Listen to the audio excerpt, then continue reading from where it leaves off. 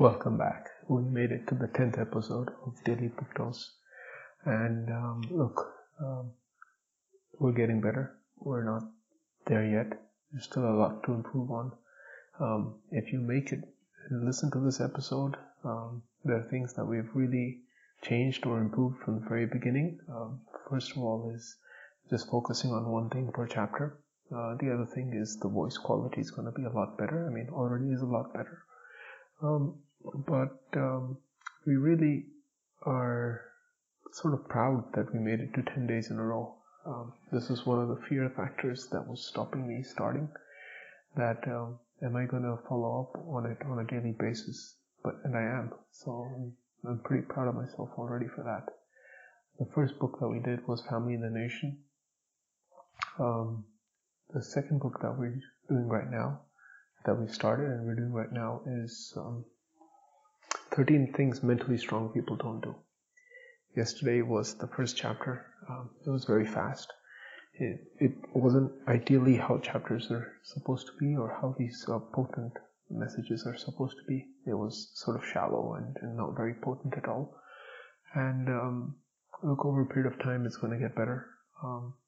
If you are listening to this, all I can do is, thank you for it and say that don't give up on us. Just keep in mind that we're doing this, and one day we'll get better. Today's chapter is about not giving away the power. So look, we all have this innate power, and that power within us is the power of action, and the power of deciding, and the power of following up, but most importantly, the power of ourselves, of independent thought. And when we are not mentally strong, we give this power away to those around us, that they start making decisions for us, that they start influencing us, that they start pushing us in the direction that they want us to go, which is not always in our self-interest, but many times can be in their self-interest. So we need to consciously make that choice that, what I am doing now is what I am choosing to do. It is not because I'm made to do it. So that power of choice is, after all, the most important power that we have. That power of deciding, the power of choosing, and the power of going in our chosen direction. Now, how do we do this? So we need to behave in such a way that we are proactive in our thoughts and our decision making as well. And we need to be able to take a step back and think about things as they actually are, or not just as they perceive to be as well. But most importantly is that we need to keep physical and mental boundaries between us and others, so that we see ourselves as an independent person, as an independent identity, and not someone that is always dependent or, following up on what other people want us to do. So that is sort of how we can ensure that we have this power. But then where are the pitfalls where, this power sort of goes away very fast? The first is that sort of thought process that, I'm doing this because I have to do this, not because I want to do this. So whenever we start thinking that, I have to do this for this and this and this reason, and it's no longer that I want to do it, it's our power is, slowly diminishing away. But where power really becomes a black hole, the black hole that really sucks away the power that we have, is really our mental anger and our mental thought process of having anger and resentment. Because power generates positive energy, but when we start losing that power, it creates a negative energy, which is made from the vacuum in our mind, right? So whenever, I've got kids, and when I get angry at my kids, right, I've got this tremendous anger that's built up. It becomes frustration. And to get over that frustration, I start, yelling or shouting. And once that happens, my power is just gone away, evaporated with the voice. And then to get back at that same wavelength where I'm making proactive, proper decisions, it takes tremendous amount of time as well.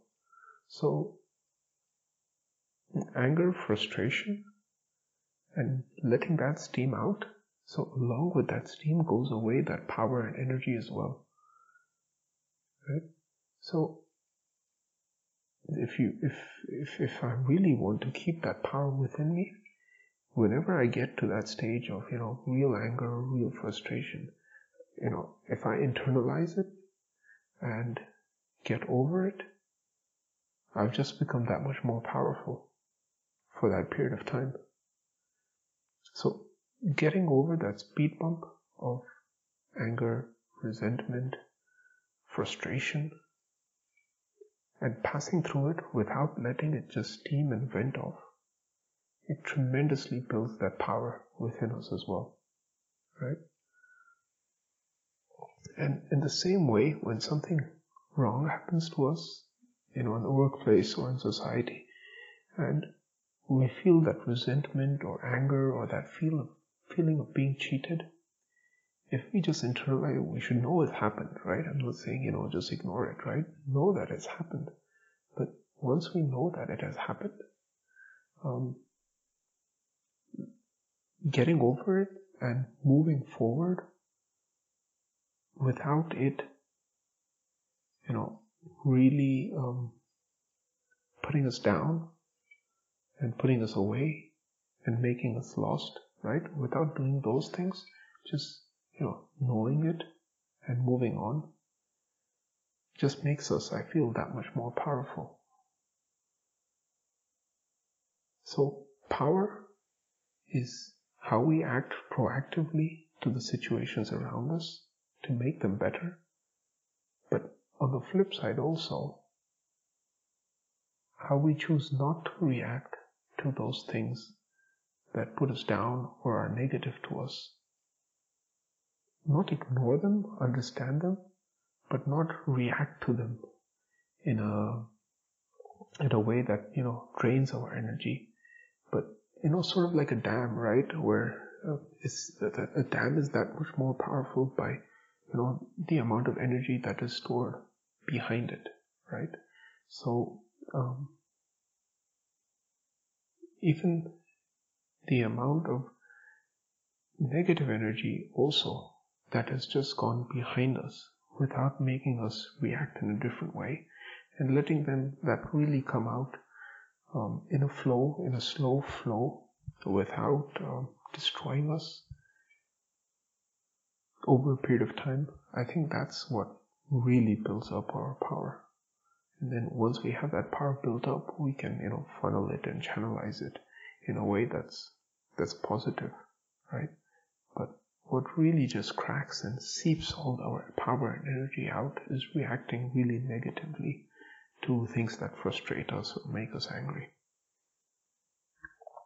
So, second chapter of 13 things that mentally strong people don't do. Thanks for joining us today, and tomorrow's going to be even better. Stay tuned.